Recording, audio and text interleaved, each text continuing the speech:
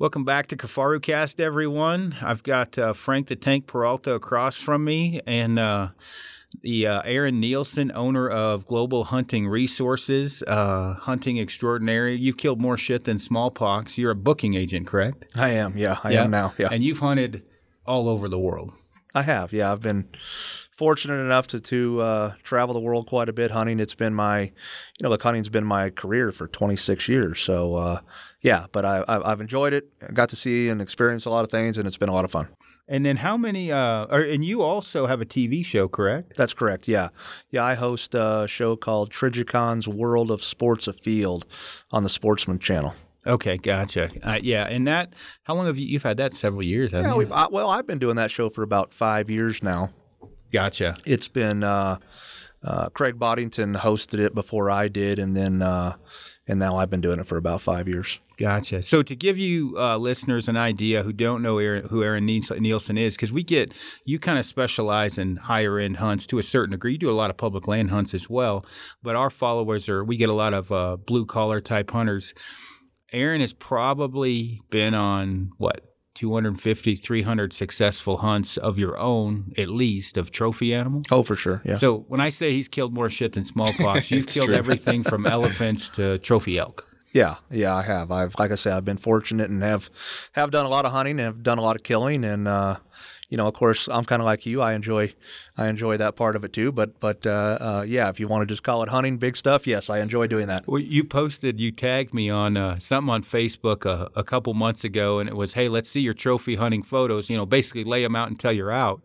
So I went through my photos real quick, and I had photos of a lot of animals, but as far as trophies go, I had 46 photos, and I was like, fuck. That ain't even going to fucking scratch a dent in what Aaron's going to have. I called my buddy. I'm like, you going to post anything? He's like, man, I got about 50. And I was like, well, I don't think cows and forked horns and little 4 points are going to count, man. I'm out at 46, and you're on day 70 now, right? We started day 75 today, yeah. So what'd you post today? Today I posted a Cape Buffalo. Oh, shit. Jesus. Yeah, I'm not. So Frank wasn't familiar with you, and I'm like, no, man, he's killed cheetahs, elephants, elk, mule deer, everything known to man. Not to jump into that real quick because we got actually a topic to cover, but what's your coolest one or some of your coolest hunts? Look, obviously my passion has always been hunting the African lion. Yeah. There's only been one guy on planet Earth that's ever hunted the African lion more than I have over the last 20 years. So, that's been a big passion of mine. But probably my greatest adventure that I've ever been on hunting was polar bear hunting. Yeah. And I did that about 15 years ago, and it was just the entire experience of being on the pack ice and hunting a polar bear and seeing several polar bears, which I did, and I was lucky enough to shoot a big polar bear. But that's probably one of the best experiences I've ever had hunting. Gotcha. And now you're more of a gun hunter, but you bow hunt too. I do bow hunt, yeah. Listen, I spent a lot. I spent years and years as a guide too. So I've guided. I've guided lots more animals than I've killed, of course. But I've predominantly been a gun hunter throughout my hunting lifetime, if you will. But I do enjoy bow hunting, and I've enjoyed it a lot more recently. I've started to do it a lot more. In fact, most of the tags that I'm applying for now are bow. So yeah, I'm enjoying it a lot. Have you shot a lion with your bow? I have, yeah. Holy shit! Yeah. Yeah, he doesn't fuck around, man. No, I'm not kidding. When you posted that, out of anyone, I was like, what? I can compete with just about anybody but you. When you posted that, I was like, fuck. And I'm counting on my fingers and my toes, and I'm like, he's killed 46 in the last 2 years. Yeah, this isn't going to be good. And but after that, I was like, I thought it'd be cool to just follow along because I didn't truly know how much stuff you've hunted. I knew we'd hunted about the same amount of length of time off and on. I was in the military for a little while, but I knew you had guided. But I didn't know how many different hunts you'd been on, so it's pretty easy to tell watching your photos, which has been cool because you've posted all kinds of shit that you've shot. Yeah, it's been fun. And listen, there's a couple of guys on there. There's at least one or two that are absolutely going to beat me, I can guarantee you. Yeah. And that's fine. It was never about the competition of winning. It was about, the opportunity to let other people out there share their experiences and their hunting opportunities when they're not, a well-known or a person that most people know, and just so people can start to, see what others are doing, outside of the 5 or 10 or 15, quote unquote famous people that they follow on Facebook or social media. And you do get that a lot, and he and I talk about that of when you're taking advice from someone on social media, and social media is great in some aspects and maybe not so great in others, where you can get someone with 100,000 followers that has killed maybe a grouse and a fork and horn or something, and then you can get someone that's got no follow. Well, we had Harold Fahrenbrook in here the other day. Are you familiar with Harold? No, sir. Harold's a recurve guy. He's killed, what did he say, 12 mule deer between 180 and 218 with a recurve. More of them. Yeah, most of his mule deer were up like in that 180 plus range. Yeah. I mean, he's a killer with a recurve. Yeah, that's amazing. He just got a phone. I mean, I'm not fucking around, right? He just got a phone. In fact, he and I didn't get along at first because he sent me this scathing email about blowing him off. And I'm like, and I emailed him back. I'm like, dude, what are you talking about? I've texted you like 30 times. Well, I was texting his home phone. He didn't have a fucking cell phone, right? We get along good now. But he, no social media. Nobody will ever hear of Harold. Well, they'll hear him because he's on the podcast. And a lot of people know of you. But the thing is when you're getting advice from people, especially on social media, which I think was one of the points you were kind of trying to make was, hey, some guys have been there, done that a hell of a lot more than others, and make sure that you're getting good advice or if you're taking advice from someone, kind of their resume, so to speak, or their backing. Because, like, for example, when people ask me questions about traveling to BC, I can give them exactly what they need. I've been there several times. But if somebody wants to know about traveling to Africa, I can tell them about traveling, but not traveling to Africa. So usually I'm like, hey, I've actually used you as a reference, Randy Cooling as far as traditional archery, and Denny Sturgis, because I don't know. I've never traveled to Africa and hunted any lions, so how the hell would I know? So that kind of stuff, and that's just one example. You've done it. I thought, well, shit, how many times have you been to Africa? 36. Well, there you go. All right. That's more than, to put things in perspective for the listeners, that's more times you've been to Africa than most social media Insta-famous people have been hunting in years total, right? So probably, yeah. Yeah. Just give an example. So, yeah, if you need advice, Aaron Nielsen's a great guy. Don't email me and email him, especially at night. No, just kidding. Now, as far as the global hunting resources, explain exactly how that works. Well, we're a worldwide booking agency. Mm-hmm. Obviously we represent hunts around the world that we offer to our clients. If they're looking to go to, just as you mentioned, Africa, Australia, New Zealand, South America, Canada, wherever it may be. But my philosophy on, listen, a lot of things have exploded in the last 10 or 15 years in the hunting industry, and a lot of it's been because of social media, and not in a bad way, but it's allowed a greater platform for more people to get out there. So, but my philosophy on it is that, I try to represent and I try to do things that I have experience with, especially when somebody's relying on me to spend their money on a hunt that they're looking to go on. I don't think it's fair to be representing, yourself as an expert in that field, and it's something you've never done before. I'm not saying you have to have gone to Africa 36 times to be an African booking agent, but, I certainly think you should have some experience in the places and the species and the things that you're offering to people. So you're not just the blind leading the blind. I don't think that's very fair to people, when you're trying to, especially with some of the horror stories you hear of people going on hunts with shitty outfitters, shitty guides. Yeah, listen, I think that's always going to happen. I do believe that 90% of the people, just like in every walk of life or every occupation, I think 90% of the guides and outfitters out there are trying to do the best they can.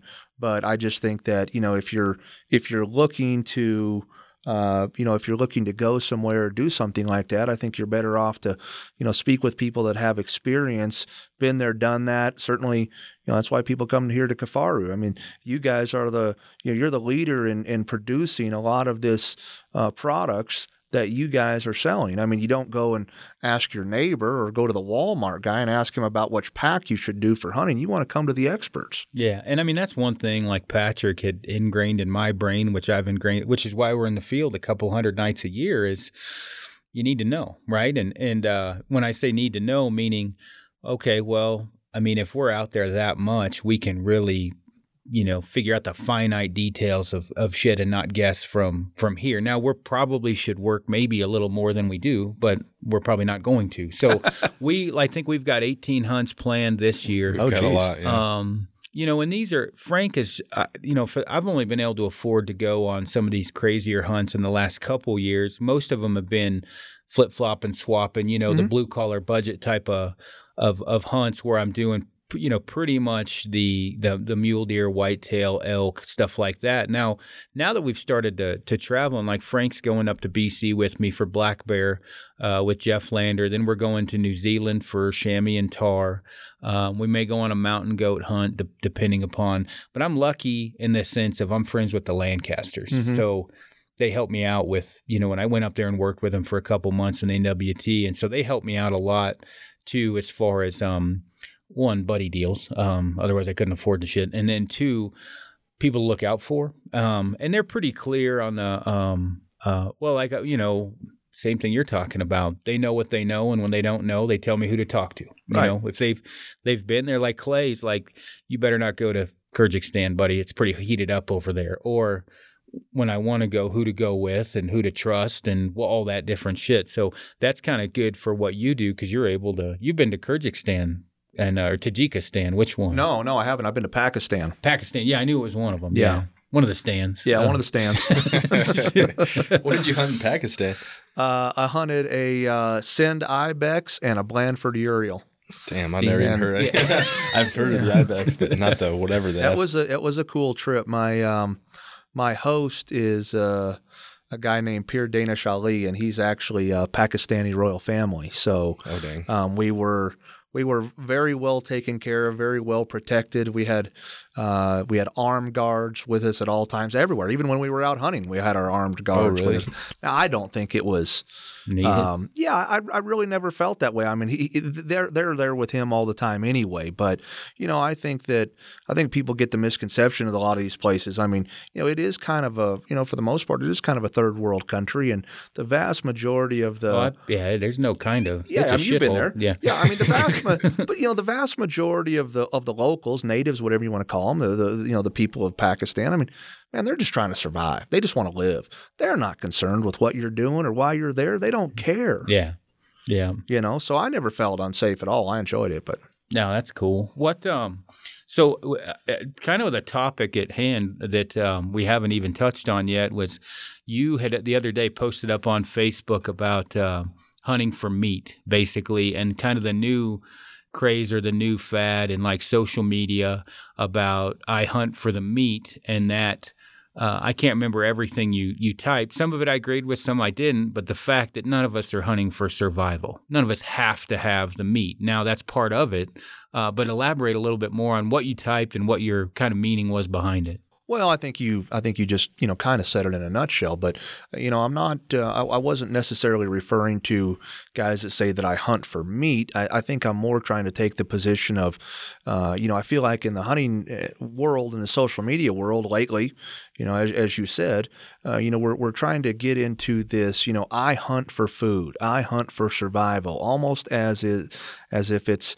an easy excuse to give to whether it be the anti-hunting community or the non-hunting community as to why you hunt, rather than just saying that I hunt because I'm a hunter. I mean, now I don't mean to insinuate, and again, kind of like you say, don't send me a bunch of emails telling me that I eat what I kill. I understand that most people eat what they kill. Yeah. I get that. But what I'm talking about is, you've seen this jump now where, so many of these anti-hunters and non-hunters are taking a position against trophy hunting, quote unquote trophy hunting. They're okay with hunting for meat and subsistence, but they're not okay with trophy hunting. Well, I feel like as hunters, we've painted ourselves into that corner by continuing to, just talk about the fact that I feed my family, I hunt for food, I only, I don't really agree with that. I'm not saying that you're not eating what you kill, but what I'm saying is, if you don't go out this year and kill 4 deer, I know thousands of hunters. I've talked to tens of thousands of hunters. I don't know a single one of them that's going to starve to death at the end of the fall if they haven't killed 4 deer. Yeah. No, and I do, again, like, and we talked on the phone a little bit and this morning. I totally agree with that because that's not the case because you just go buy the meat. Now, I do feel personally, and Frank and I have talked about this, like Frank had said, they used to always just go buy cow tags. You know what I mean? Yeah. And we all eat it. And it is more important to me, and Frank I know because we do, it is not about survival, but I mean, we drove a freaking trailer all the way to, well, Montana to British Columbia and then to Alberta to take all the meat home. Mm-hmm. But that's just part of it. It's also, for me, you know, it'd be part of it's marketing, right? People want to live vicariously through what I do, what he does, what you do, right? Part of it's marketing. They want to live the adventure. You know, part of it's the meat because we eat it every day.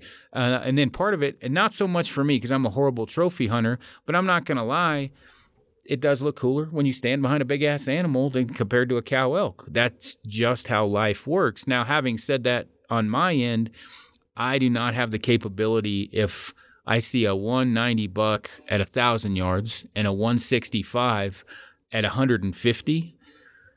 I mean, you'd have a heart attack. Alex did. But he'll tell you it doesn't make a shit of difference to me. I'm killing a 165 buck. Yeah. I'm horrible, right? And he was amazed because I tried to get him to let me shoot a 170 buck. And I'm literally trying to, like, basically chop suey his ass to let me go. And he wouldn't let me shoot it because he wanted me to shoot a buck over 190. There's no difference for me. I'm an odd duck in that. But it is the whole adventure for me. And what because we deal, like, my fiance, her mom, they're all, well, some of them were anti, some of them non-hunters. I think if I just sold them on the meat part of it, which would be easy to do, it doesn't really explain the whole package, if that makes any sense. Because part of it, if you explain it truly, and I've broke this down a lot since you posted this in my own mind, part of it also is to try to shoot the oldest species. That's really truly what, in my opinion, trophy hunting is. You're shooting the oldest, most dominant species, and try to explain that, because if you do say I only hunt for meat and I shoot Bambi, that sounds pretty fucking bad too, right? It can, yeah. Yeah. So. And again, you're either going to get from an anti or a non-hunter that hasn't been informed. They're either going to think you shoot Bambi, or they're going to think you shoot Bambi's dad and leave the body. The bad outlooks of hunting. Right. So for me and Frank, we try to paint the whole package. All right, here's us training, right? Here's us getting ready. Here's us shooting our bows. Here's us backpacking in, and here's us packing this shit out. And hey, here it is on the Traeger grill. I think that is how it should be shown, with the trophy or whatever the hell you killed shown as well. And I don't think, and I agree with you, you should hide away. Well, when Ben O'Brien did the podcast of No Grip and Grins, I about came out of my fucking chair. Right? Yeah, right, I mean, right. I'm like, are you? That's part of it. You don't play 190 fucking basketball games, win the NBA championship, and hide the trophy. You don't put that shit behind your back and hide from it. You hold that fucker up. You got to show everybody what you did. I think you need to do that. Whether it be trophy is relative, right? A trophy to a guy that's not at your stature, just getting started, could be a spike, right? It could, his first bull could, or his first deer could be a spike. His trophy 10 years later could be a 200-inch buck. Right. But the trophy is part of the experience, and I don't think we should only show the trophy, but I certainly don't think we should hide from the fucker either. Yeah, that's really kind of my point. I mean, and listen, when you say the word trophy, I mean, you know, my definition of trophy certainly might be different than others. Okay, I think we're all going to have that. I would say so, Aaron. Well, I've seen your Facebook. Okay, but you know, my real point is just as you said. I don't care if your identification of a trophy or your opinion of a trophy is your 3-point buck that you killed. That's great. I have no issue with that. I mean, I've shot 3 points too. Yeah. You know, that's not the point. The point that I'm concerned about is us hunters painting any sort of a grip and grin mentality that we want to take into the world of hunting as a bad thing to do versus, you know, simply trying to, anytime you start to portray something in a specific direction, like I think a lot of people are starting to portray this I hunt for meat thing, and that's my only purpose for hunting, I think that you're going to find yourself eventually in a corner that how do you get out of? Yeah. I mean, because now as we look down the road, if we are talking about the word trophy, and if trophy hunting then becomes the sin that the non-hunting and anti-hunting world is trying to make it out to be. Where are you going to separate? What's going to be a trophy? Right. How are you going to define the word trophy? It almost seems like we're going towards a trend of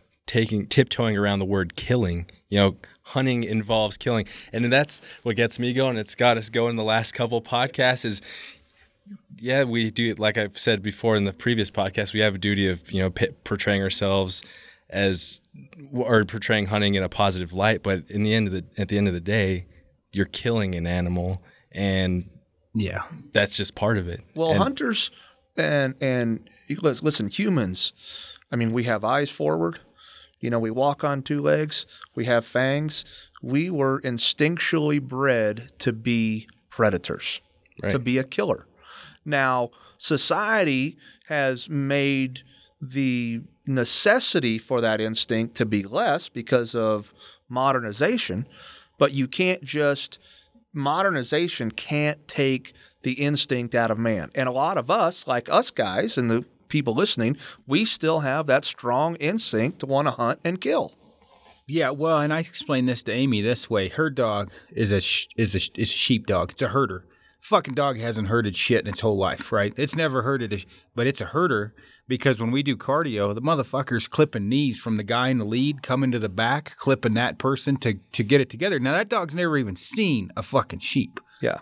But it's in its DNA to be a herder. Well, my dad wasn't a very good hunter. He drove around and got drunk, and he's a horrible, right? I mean, it's not a great, but in me, somewhere in that, obviously, and you and I talked the other day, I'm not a great trophy hunter, but I would be lying. I like shooting stuff. It's just part of me. And I like eating it, and I like everything else. Where the newer, and again, I try to stay mid-road on this to explain everything. Someone posted the other day, I only hunt coyotes for conservation. Frank went apeshit more than I did. That's a fucking lie. We hunt coyotes. One, it's fun to hunt them, right? I mean, there's too many of the fuckers. First and foremost, at least for me, I'll say I'll speak for myself. I can't speak for everybody else, but I've never met anybody that predator hunted just for conservation. It's fucking fun, dude. Yeah, it's fun. Yeah. Well, and 100%. Yeah, and I think this is good. The round table here or the triangle table, we've got kind of the extreme. I mean, dude, you only shoot big shit now. Where Frank and I we're not always shooting big shit. I mean, I was ready to shoot a freaking spike moose because I did want the meat. But I paid for the hunt, right? I'm on a guided hunt. We're up there. I'm tired of being cold. I did want the meat. I was holding out I passed up one earlier at that hunt because I wanted a big one. It was I don't know what it was a 170 type moose, but for that area, good moose that Brian shot because I wanted to shoot a bigger one. So I'd be a hypocrite to say I wasn't looking for a bigger moose. Now, on that last day in the middle of a snowstorm when I was fucking done, I was ready to shoot anything because I did want the meat in the end to get out of there.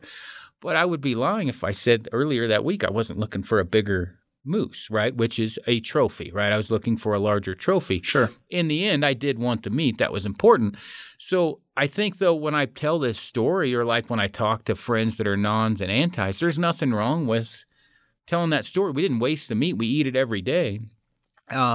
That you shouldn't hide from any of it, right? There's none of it should be hidden. You know what I mean? And I don't think that you should just do grip and grins. I think telling the story is just as important as the grip and grin. But if you take away the grip and grin, you've also taken away the pinnacle of the experience, which, is important. Well, yeah. And listen, and lots of people use that word experience, and as a self-proclaimed trophy hunter myself, I too have had, people, bash me, if you will, for being a trophy hunter, which, look, frankly, I promise you, I've had more. Go kill 15 lions in Africa, and then I'll show you about death threats and bashing. Yeah, so yeah. what people have to say here about my elk pictures or whatever, I don't care. It doesn't bother me. But my point is that I think what we're all individually failing to recognize sometimes is that, I have had these, guys that are non-trophy hunters, and which is fine, say, you're missing the experience. The experience is about the family and being in the woods and, sharing it with your buddies and the meat. And I said, no, it's not. I said, what the experience is what the experience is to me. I said, what I enjoy about hunting and what I love is I love to try to find the biggest animal I can and match wits with him. Mm-hmm. And sometimes I might go home without one. But that is the experience that I enjoy. I don't enjoy, as you said at the beginning of this, man, just like you, I've killed hundreds and hundreds of animals. Mm-hmm. The killing to me is not the experience that I enjoy anymore. Now, I want to kill it if I find the one I want to kill. Yeah. But the experience is going out there, trying to find the biggest, trying to outsmart him, trying to figure out a way to get him, and then hopefully accomplishing my goal. Now, at the end of the day, do I still love the meat? Heck yeah, man. I'm just like you guys. I'm a carnivore. I love it. By the way, Aaron is a big bastard. What are you, 5'10" and 240? Yeah, well, I'm 230. Yeah. He's a meaty 230. Yeah. I'm a chubby 230. Yeah, so he's definitely a meat eater. Yeah. But I would say though that I can't really disagree with that. And that's one of the things, because at first when you posted that, I was like, what a dick. And I'm like, I think he's meaning what, because I got some hate mail texts about it. And that's one of the reasons I called you. I was like, I think this is what you mean.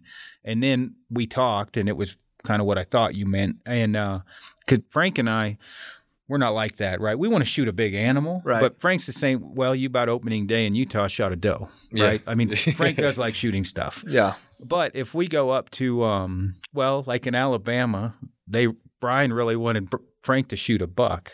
Frank's never hunted whitetail. He's like, I'm fine shooting does, man. I like shooting these. And the processing bill was $1,700. I should give you some of the salami. I don't know if you ever had it down there. It's like crack. But it is an area they needed does cleaned out the property for QDMA, for whatever the hell that is, quality deer management.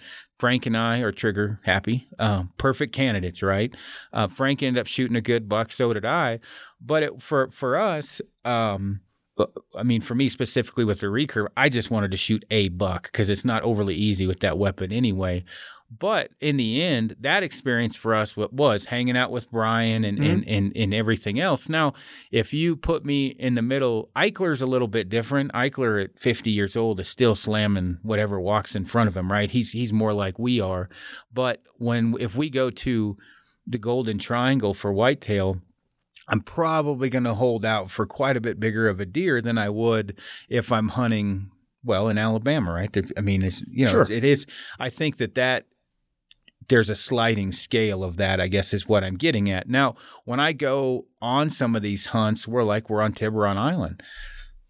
My experience now is totally different than it would be if the weapon's in my hand. What I'm doing now, my only job is, 1, photographing and filming, and 2, finding the biggest animal because the guy paid $95,000 for the tag. Right. Now, what people don't think about, which is always left out, which you can chime in on more than me, is the Seri Indians down there. This is their primary source it's a poverty-stricken area, right? Where I've tried to explain to people that have blasted the $95,000 price tag for Tiburon Island and the whole 9 yards, and I'm like, I don't know exactly where the money goes, but I do know all the Seri, the 20 series piled around that sheep. That's like their main source of income for the year is the tip that they get and the money they get paid for for that specific hunt when they're in there. So it's like, and people leave that out too. Like I was trying to explain to Amy about the rhino, right? Like they're poached and the whole. I mean, I understand all of that, but I said, Amy, if you look at it, where an anti comes at it and says, "Oh, you're helping by killing."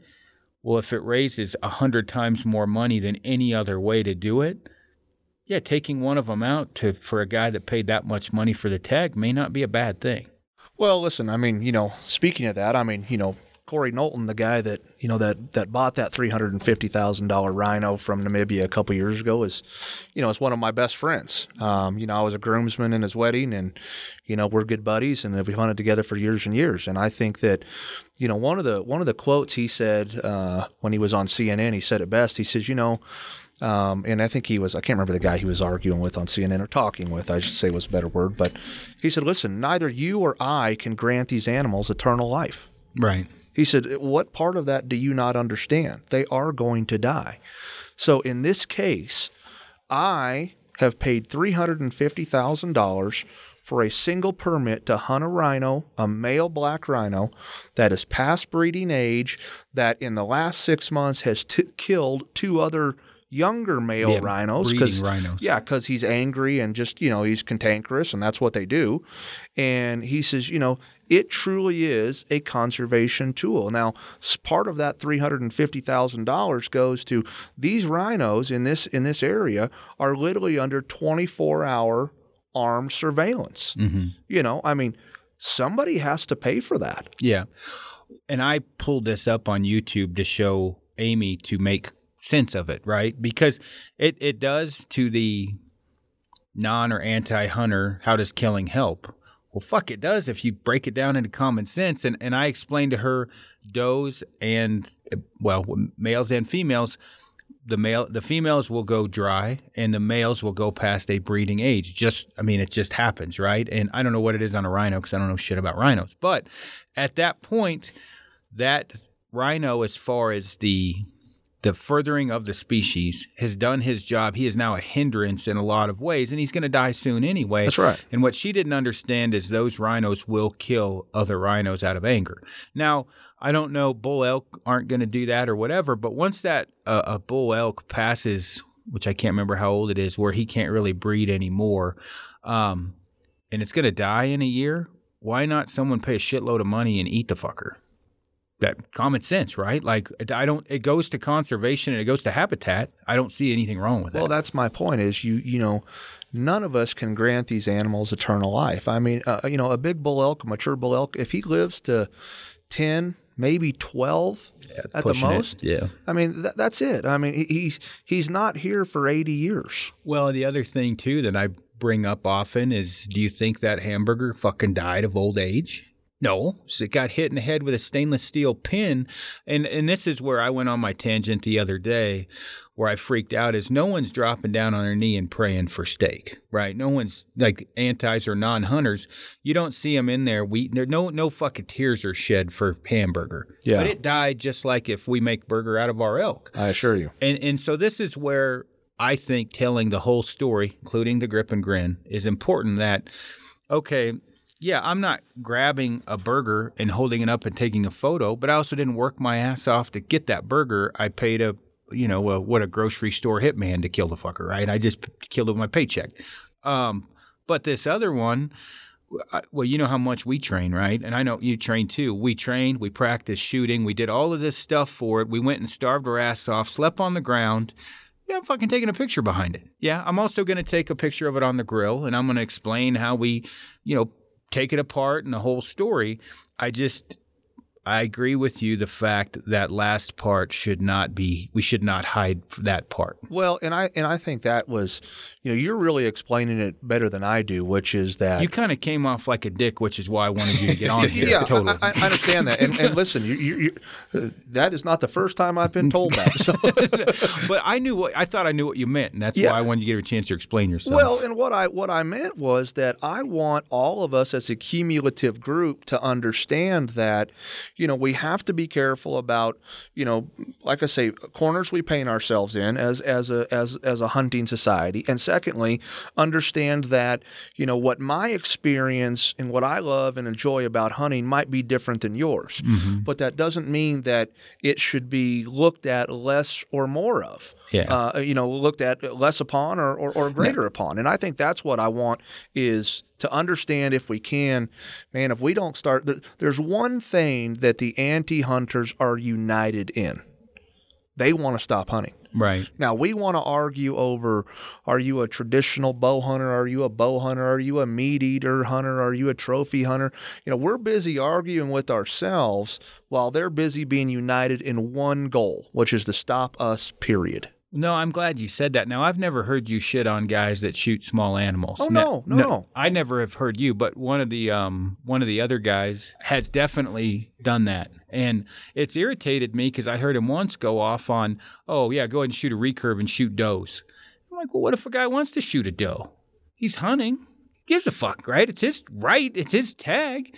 And again, I can understand to a certain degree that if you're what's the word? If a guy gets to be super known in the industry and hasn't killed very many animals, I can understand there's some grief there. That's totally understandable because it's like, hey, how the hell did you get there? I understand that. But if someone who doesn't have maybe the means, the knowledge, the time off, whatever, he goes out, his trophy may be whatever the hell walks in front of him. That's right. I don't give a shit, right? I don't either. And that's where it bugs me, where can't we just all get along a little bit better? Now, if you're a true trophy hunter and you shoot giant shit, that's admirable. I think it's awesome. But coming from guys like Frank and I'm not so good at it. Now, I've shot some big animals, but some of them were straight up that motherfucker walked in front of me before something smaller did. My biggest elk is, I think, 370. There was a 5x5 on its way in that was about to take one in the chest. And that big one scared it off, and I shot it because I'm just not a great – and people have told me before, oh, you haven't shot enough. Well, I can tell you that ain't it, right? It just has not left my system, right? I just like shooting animals, and I black out. My quiver's empty. I wake up. I don't know what the fuck happened. There's blood trails everywhere. I don't find anything wrong with that either. I don't begrudge any – I'd be a hypocrite going with the Lancasters. They're paid to shoot giant shit. Right. I mean, right. I first one to volunteer when they asked me to go because it is cool. I personally can't fucking do it, right? I cannot hold back from shooting. Now, if you don't have a weapon in my hand, I'm great behind the optics. Yeah. Great at scoring, but it's each person's, like you said, it's their own adventure. Yeah, no, I mean, listen, I have absolutely no issue with what people want to shoot. I mean, because again, we're all out there for a different purpose. I mean, if we're hunting a public land area, and you and I have hunted the same area a couple of times, yep. I mean, the tags are allotted. They give 100 buck tags or whatever it is. Yep. You know, who am I or you to tell the other public people what they can and can't shoot? I mean, have at it. Knock yourself out. I'm happy for you. I'll choose to go do it how I choose to do it. You choose to do it how you choose to do it, and that's fine. But, you know, I think that, you know, like I say, I just keep saying it. I mean, we just got to be careful about, you know, what box we try to cram all of us into, because once you're in that box, it's awfully hard to get out. Yeah, and I mean that the area up in northwest Colorado where we've both, you know, hunted together, and you know, that actually happened in that one year we killed. Well, you and I think we were after the same buck, but one of the guys killed was like a 203. I think that's an internet 203. I think it was a lot closer to 190 myself. I never scored it, but it's a big buck. Mm-hmm. And we killed another one in there that was in that like high 170 range. But the next year we went in there, and I happened to just go up, and I was helping these guys out, and they went out and they killed a couple 160 bucks. And then one of the other locals here was sending hateful messages about shooting the deer, and it wasn't big enough and whatever. And I kind of took a step back, and I'm thinking, man, it's this guy's tag. You know, I understand it's not private land, it's public land. If he's happy, who gives a shit, right? Yeah. Like, why are we hating on each other for what this guy shot, right? And of course, this guy, I mean, maybe it's a biased opinion, the guy that was getting the hate mail from him, getting the hate mail was a friend of mine. But I'm like, is it a deer I would have shot? Even for me, maybe not, right? But fuck, he's happier than a pig in shit. What's it matter? Well, and you get that kind of butting of heads in the industry. I've never met one anti-hate hunter that hated another anti-hunter. They're like potheads. They all get along. That was what I've said. They like I say, we're divided in amongst a bunch of different categories, and sometimes fighting with ourselves, whereas they are absolutely united in the fact that they want to shut us down. Oh yeah, and I got off the phone. I was with the Professional Bow Hunters site. It's a group of trad hunters, right? And talking about some of the hate mail I get about calling the recurve the struggle stick and the wheel bow. And, you know, my point was, look, guys, I don't give a shit what you shoot. Coming from a dude that shot animals at 120 yards away with a bow to a guy that now is pretty much stuck at 20. I don't give a fuck if you shoot something over 1,000 yards away or whatever. If I want to tell my story, how I think it's cooler to shoot it close, and people want to join along and do that, that's fine. But I'm not going to begrudge some of our friends that are snipers or shoot shit long away. I'm not going to begrudge that guy for shooting it farther away. That's his choice. Yeah, totally. It's whatever. And if guys want to follow along with me and shoot shit close up, I'm going to help them as much as I can. If guys, when they call me and they like, Ben Rawls is a friend of mine who you guys, he only wants to shoot a unicorn. He wants the biggest, oldest. He wants to shoot the one that no one else can find. I've hunted with him. It starts to get irritating after day 10 because it's like I watched him pass a 183 desert up without blinking an eye. His heart rate didn't go up. He's like, no, the Seri Indians are writing 180 in the sand. Yeah. And they're like, grande is grande. And I'm like, dude, it ain't grande enough. He ain't fucking shooting it. I'm sorry. He ain't going to kill it. And they're like looking at me, and I'm like, he ain't shooting it. He went over, ate a sandwich, and was like, let's move on. That's his hunt. Who gives a shit, right? That's his deal. So I think that the discontention or whatever you want to call it, the fighting in the industry is something we definitely need to get away from as well. Well, and I think, listen, all of us are guilty of it. I can't say that I'm not. I mean, we all sometimes have a bone to pick about something, and I mean, I think we all have, as people have egos and things. It's sometimes hard to separate those from what, would be the greater good of the community, if you will, because we all have our own opinions. We all have our own desires. But I think that, if we would try to look at some of that stuff on a greater level and try to understand that, I mean, when you classify, yourselves as one thing, and then you kind of make it look like people doing it the other way are doing it wrong, in the end, you're working at us battling against each other and working to help the antis beat us down more so than you're working as a cumulative group. Yeah, no, I agree. And, talking about, Frank, you see it now all the time, especially like Amy and her family. One of the ways that I'm able to personally convert like non and antis is photography, right? Because I take photos and of which I get shit from some of my friends of taking pretty sunrise photos. Luckily, I kill stuff too, so I don't get made fun of too much. But is that seeing the whole adventure through, you do it through cinematography, right? But seeing the whole adventure. So, for example, I think it's important for people to see you're not just some, total bloodthirsty dick with wearing plaid shooting shit out of the side of a truck, right? Like there's other parts of it. Well, you got the plaid going, so. I did start wearing plaid recently to try to fit into the trad community, although I don't know if the abuse is worth it. Fuck, man. I should have stuck with the Under Armour hoodie. I get a plaid comment at least once an hour now because what has it been, a month? Yeah, I didn't even, Amy bought the plaid shirts to begin with. I should have never, mostly Shanley's boyfriend. Yeah. He totally, I shouldn't even bring this up, but at the archery range the other day, he's wearing. Was he hating on the plaid? No, he's one of the guys who fucked up plaid. I wore plaid before plaid was cool, right? I wore plaid to high school, right? I went to school in the same as you, 90s. Yeah, right. I'm from a logging community. Plaid is was rad. what you wore, right? I mean, or the logging shirt. Anyway, he's wearing the V plaid, right? The super tight pop collar plaid. And right when I walked in, I pointed at him. I said, you fucked up plaid. You're the reason why plaid is not cool anymore, because plaid manly men used to wear plaid. Now it's metrosexuals wear plaid. Oh, Jesus. Wouldn't you say? You're not even going to dive in on that? I'm not getting into this one. All right. I'm just saying. Were we talking about plaid shirts now? They don't make them like they used to. They make them form-fitting and weird now. Yeah, I felt you gotta get the untuck man. Well, that's well. I had to look to find plaid that like I used to wear that was sort of baggy or what that fit. Because they're all V, and I'm fat, man. I can't wear a V plaid thing. I just don't want Shanley to beat my ass. What's that? It's okay. Yeah. Maybe he'll wear a manly plaid the next time. But he had the perfect red checkered V plaid, and his hair was cute. He had shit in it. I mean, it was great. Lord. I'm sure I will hear about that one. Back on the subject, though, with you on a lot of this, what do you think can, let's say, change it? What do you think people should do? As far as the message, like we were talking about mountain lion hunting in Arizona. They're talking about taking that away. That's right. Now, I know, obviously, it was taken away in California a long time ago, spring bear here. But I think getting the message across that one of the parts of trophy hunting for mountain lions is you're killing the most dominant lethal predator. And with dogs, it makes it effective. If you don't do that, those things are going to kill the shit out of all the deer. We're going to have a deer problem. Right? So explain that, or your thoughts on that, like with using dogs for mountain lions and how basically stupid that is, taking that away, the long-term repercussions of taking away the only real means or effective means of hunting a dominant mountain lion.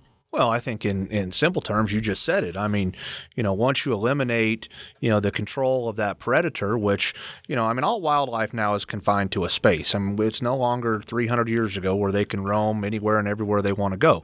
I mean, they are confined to a space, and it's our responsibility as man, and we have dominion over the wildlife. It's our responsibility to manage them responsibly, and by eliminating the very essence of what makes mountain lion conservation-minded hunting successful, which is taking away the hunting of dogs, you are going to now skew that problem into a conservation issue that will come up down the line, just as it has in California and so on and so forth. So once you start letting that predator the black-tailed population in California, by the way, is going down and has been for quite some time. Oh, yeah, of course.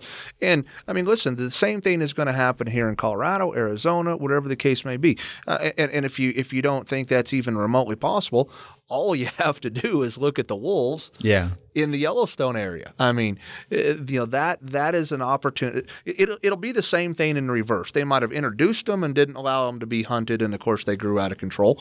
What's the difference? I mean, if you just stop the hunting of them, the effective hunting of them here, the mountain lions, that is, they are going to do the same thing, and they're going to wreak the same havoc on the wildlife. It's just that simple. Well, and to explain it for people that maybe have never hunted mountain lions specifically in Colorado, there's a quota per unit. That's right. Each time, once you've harvested or killed a mountain lion, however you prefer to call it, you check it in, and that's taken off the quota. It's all documented.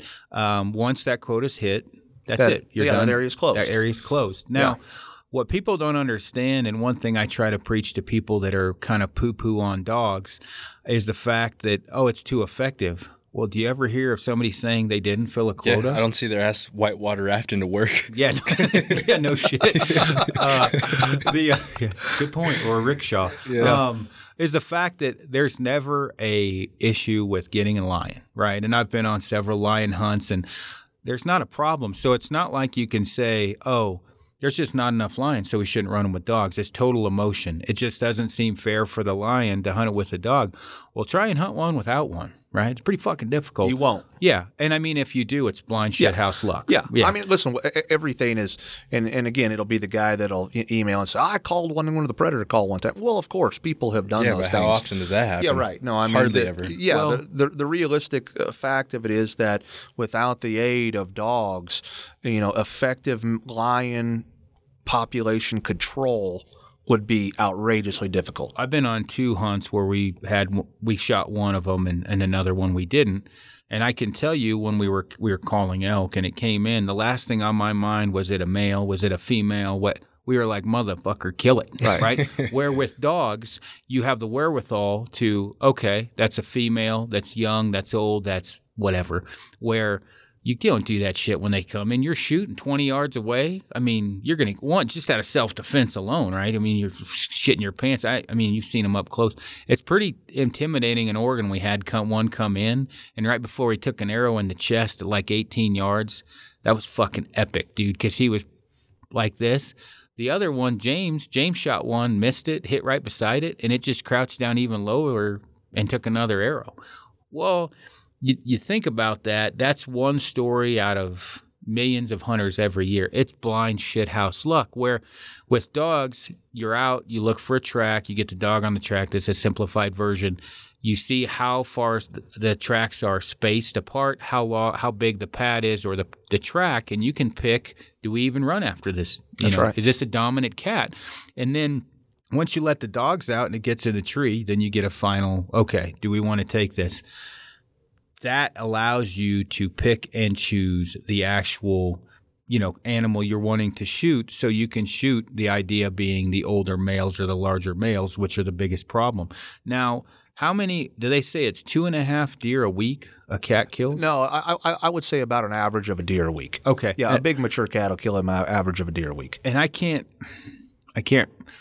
read an article about the numbers. It was devastating. How many, so you figure, like if we run in western Colorado, if you run, and let's say you figure you run in a day in one unit and you cross between 7 and 12 different tracks. Well, do the fucking math. That's a lot of deer going down. And nothing is killing a mountain lion, not in Colorado. Only a human.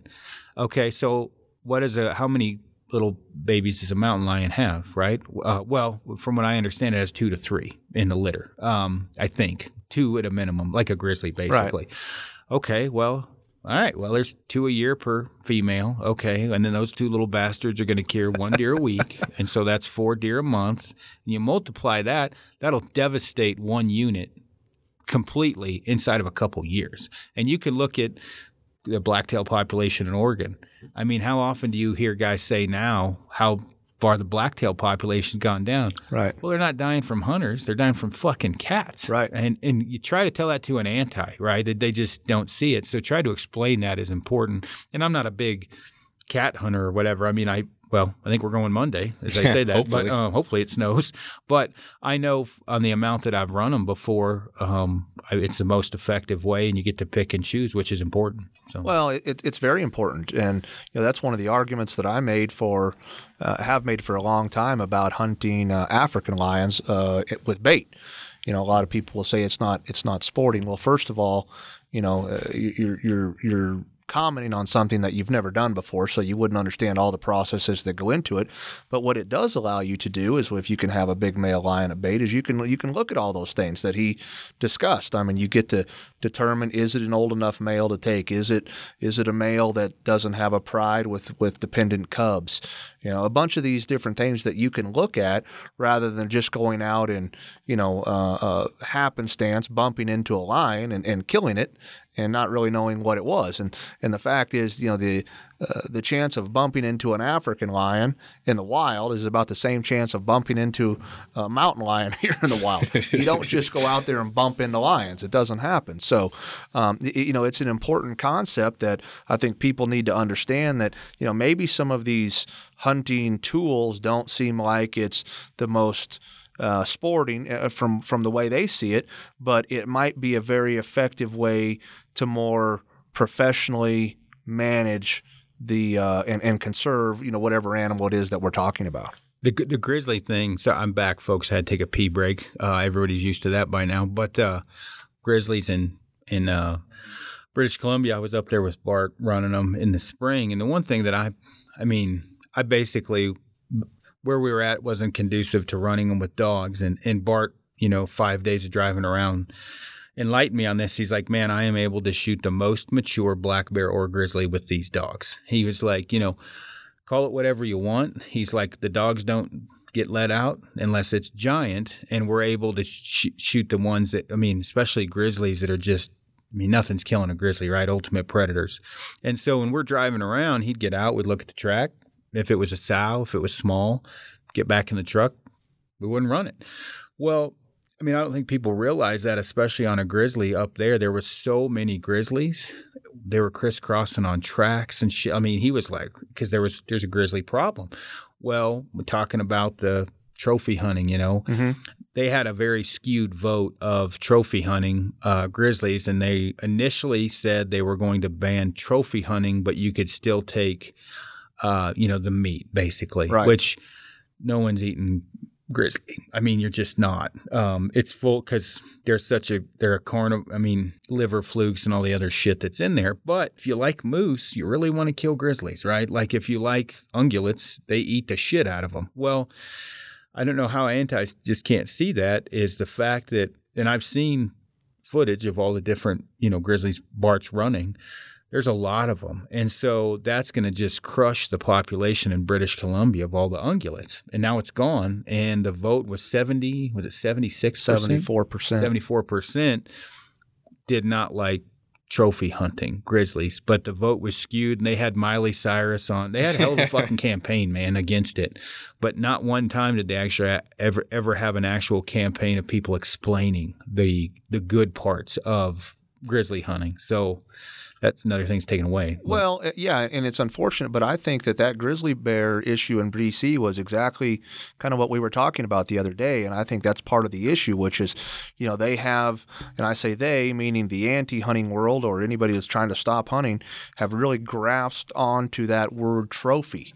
You know, we don't like trophy hunting, but in the same poll, 30-some% of people, 70-some%, 74% were against trophy hunting, whereas only 30% were against hunting for subsistence or food. Well, again, like I say, I think we as hunters have contributed to that very problem, or that very skewed poll, if you will. Again, how silly is it when they were originally considering continuing the allowance of grizzly bear hunting, but the hide and trophy was going to be required to remain in the field, and you could only take the meat? I mean, that is just absurd. Yeah, we were talking about it. For me, like I had said at first, I was like, I don't give a shit. I want to shoot another one. I'm going to go back up there and kill another one, because I kind of got my ass handed to me with the recurve, trying to kill one. But we were talking about it, like you're leaving all the good parts of the animal in the case of a grizzly, and you're truly shooting grizzlies for conservation. Now, that may not be your personal intent. You may just want to shoot a grizzly, but in the end, you're shooting it because of conservation. Now, that, again, I didn't go up there for conservation purposes. I went up there because I want to shoot a fucking grizzly. Yeah, right. But when you see how many grizzlies there are, in the end, it's helping out the ungulates. I mean, there's no way around it. And those tags are allotted by the Fish and Wildlife Department because they know X amount has to be killed a year or they will crush the ungulate population. So there was no science involved. And I mean, also the amount of the monetary draw, the amount of money lost from that is amazing too, that they were able to. I was surprised they shit-canned it from the amount of money that the government got from grizzly hunting, and they kicked it aside for no apparent reason. No science-based reasons whatsoever. So, well, that's the battle we're losing, man. It's the emotional battle. Yeah, that's the battle we're losing. Period. We as humans have attached too much emotional sentiment to, the lions. The African lion, it's Simba, and the warthog is Pumbaa. And Well, let me tell you something. I've seen plenty of warthogs and lions in the wild, my friend. They don't dance around the fire together. When Simba sees Pumbaa, he is trying to kill him. Yeah. Quickly. Oh yeah. Well, and I understand, like in some views where I talked to Brian with Gritty Bowman about this a couple days ago, and he was like, he said something. And it made sense, was, if times are changing, it's changing away from the grip and grin, which is somewhat true.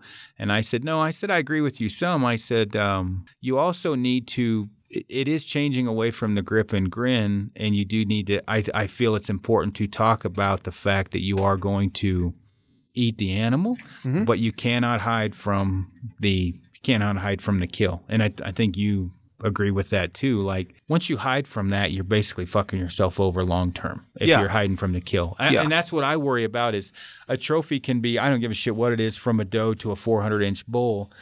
I think when you start to hide from the fact death is involved, you're going down a slippery slope. I think that probably is the best point. Yeah. Is simply that, at the end of the day, however you want to slice the pie of why you're doing it, your end game is to kill the animal. Yeah. Whether it's for your grip and grin, for your table, for your experience with your family, maybe all of the above. And I think most of us do it for all of the above.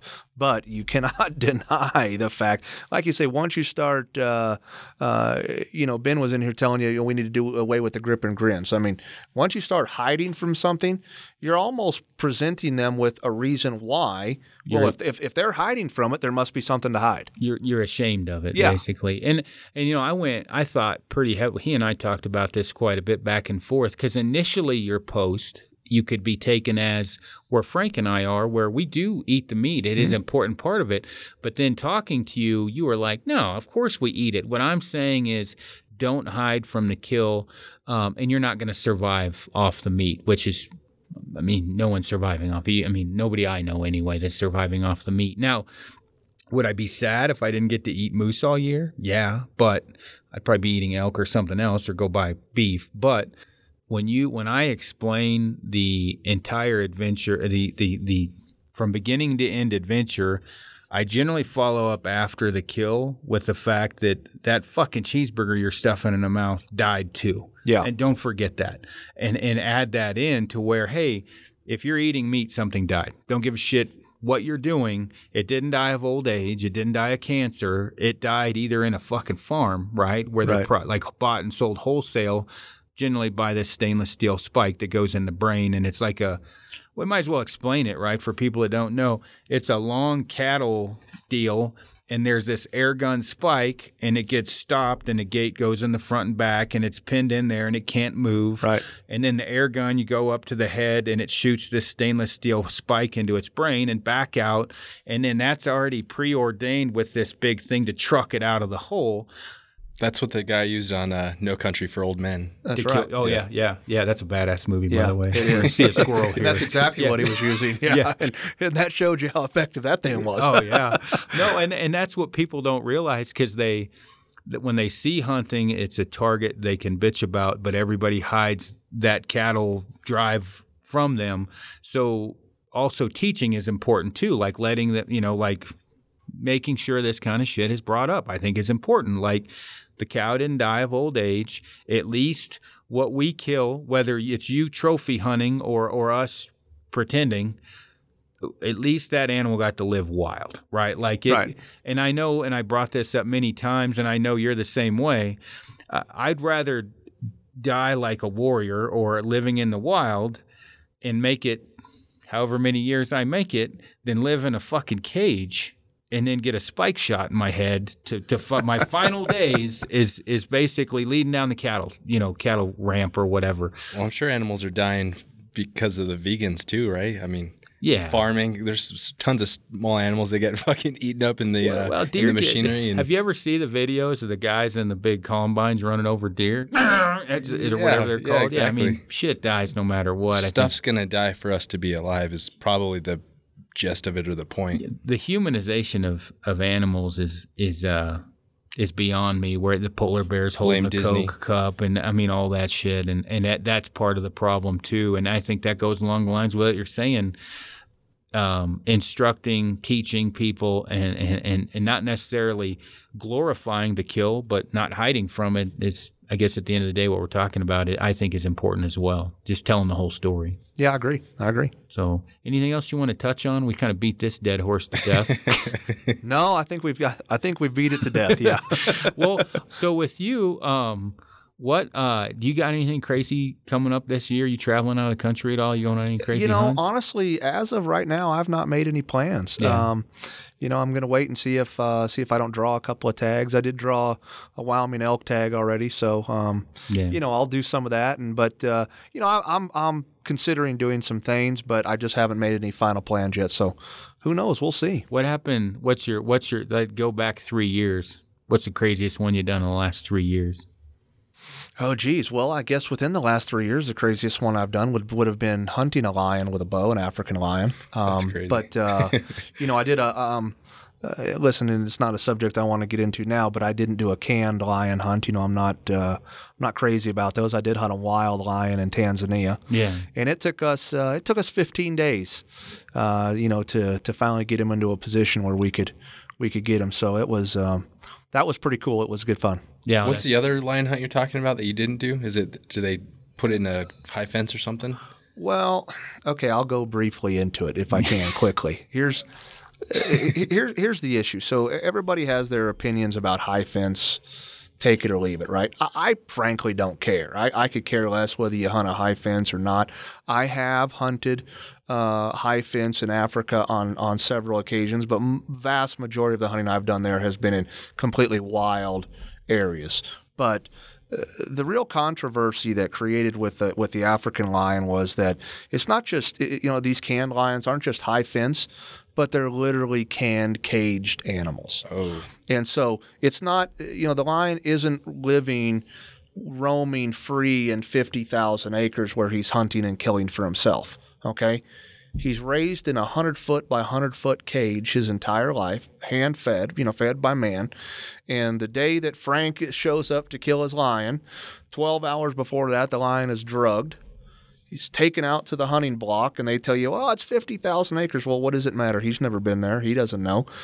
So the next morning he wakes up from his drug-induced stupor, and the next thing he knows is here's 5 guys barreling down on him with 1 bow and 4 guns. And if you watch, a lot of the TV personalities that you have seen kill lions with a bow, they're all canned lions. They're all literally. I do think that's a fucking black eye on hunting, right? I do think that's probably bad, that portion of it.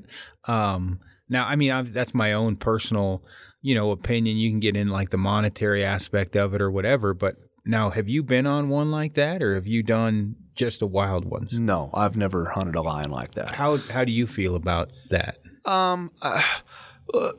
My feeling has changed over the years. I used to feel like that, do what you want. I mean, I'm not here to judge you on how you want to choose to hunt, but the problem that I have with it now is that it has created an immense amount of ammunition for the antis. I mean, to that, they have really latched onto that, and that's part of why the African lion has become such a controversial issue, is that I think the vast majority of the people now think that's what hunting lions is, and that's not what hunting lions is. And that's what I was going to say, because I know Randy and Denny have went over for, I think, leopard. I don't know shit about it. It's that normal. They had to shoot them at night, and there was a bait, and they had to wait in a blind, and I think it was leopard. They went on one, I think, for a lion. I'm not sure, but the same thing. They were talking about how hard it was, like over and over, sitting at night on the bait, and nothing. I mean, hell, they didn't get one, right? But they kind of enlightened me on some of the stuff that you were talking about, and they said, man, it really has given us a black eye, because everybody thinks, oh, you're going over there to shoot this tame lion. And we're like, no, we're not going over to shoot this tame lion. It's wild and free, where there are personalities that have went over and shot one that's, I didn't know it was at that level, but I knew it was obviously pretty much tame. And I don't mean to throw them under the bus. My only point is that that's what a lot of us, if you've watched, most people who haven't been and done it, if they've seen it on TV or seen it on a YouTube video or what, that's why they've seen it, is because it's been one of these guys that have been doing a show, or gals, or whatever the case may be. So that's my only point to mentioning them, which is, but the real issue is that, it's not. It's not something I think that we probably as hunters want to portray, to the world. Again, I mean, I know that's being a little bit unfair about, casting your opinion onto somebody, but I think there is a line where you can go too far. Yeah. And maybe that's what I mean. Here we are earlier in the segment talking about we need to make sure and all come together. Well, yes, I agree with that, but maybe there are some lines where you can go a little too far. And, having a lion live in a 100-foot by 100-foot cage its whole life and, dumped out of a cage and killed 12 hours later, that might be going a little too far. Yeah. Putting the things into perspective, though, which just popped in my brain, that's no different than what non-hunters that ate beef are doing. That poor fucking cow lived in a smaller cage than 100 by 100 and it was killed by a spike. So think about that, antis. Listen to this, you assholes. But I mean, truly, it is. I mean, they're not drugged, but they're basically living. Have you ever been through Dalhart, Texas? Oh, yeah. Oh, Christ almighty. Have you ever been through there? Yeah. It's like a giant, what is that, probably 20 miles of nothing but cattle, ass to nose. You can run across the top of them. And so, I mean, reality, you make a huge deal of it. I mean, if you're eating meat, a lot of your beef probably lived that way. Even, not, and I'm not agreeing with the whole lion thing that you were talking about, but I mean, cows live in a cage, so do chickens. I mean, I guess chickens don't have souls, neither do fish.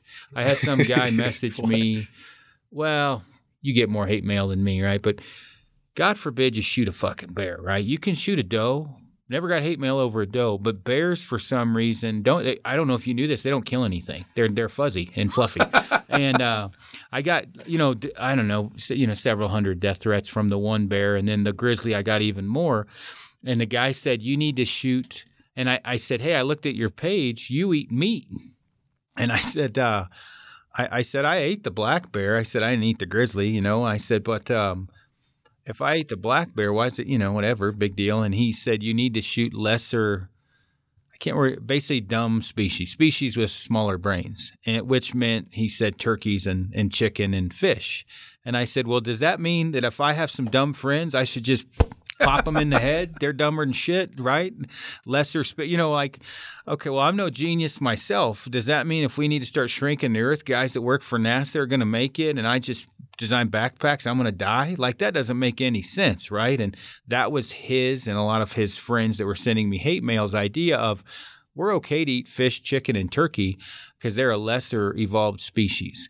And I'm like, man, it didn't make sense in my brain, but that's the mentality of some of these people, and I'm like, well, all right, does that mean a mountain goat, which I've been on, they're not the brightest. I mean, they could be hunted a lot. They're pretty fucking dumb. Does that mean that they are okay to shoot? Because I would put a chicken and a mountain goat not too far apart on the brain species, right? I mean, I bet you stick a chicken on the mountainside, he's going to be harder to kill than a mountain goat. I would expect that's exactly right. So either way, but all right. Frank, you got anything to add? No, nope. You sure? Yeah. All right. Well, Aaron, you? No, hey, listen, I just want to say thanks to you guys for inviting me out. Yeah, it's been fun. I enjoy in. hanging out with you, and it's really cool. I've not been here to your Kifaru headquarters yet, and it's if you guys haven't had a chance to get down here, you ought to come check it out. They got a nice showroom here, but thanks a lot for having me. Yeah, no problem, man. Thanks for coming on. I'm sure we'll have you on again. It was fun, and cover all kinds of different stuff. So, yeah, thanks for coming on, and thanks for tuning in, everybody.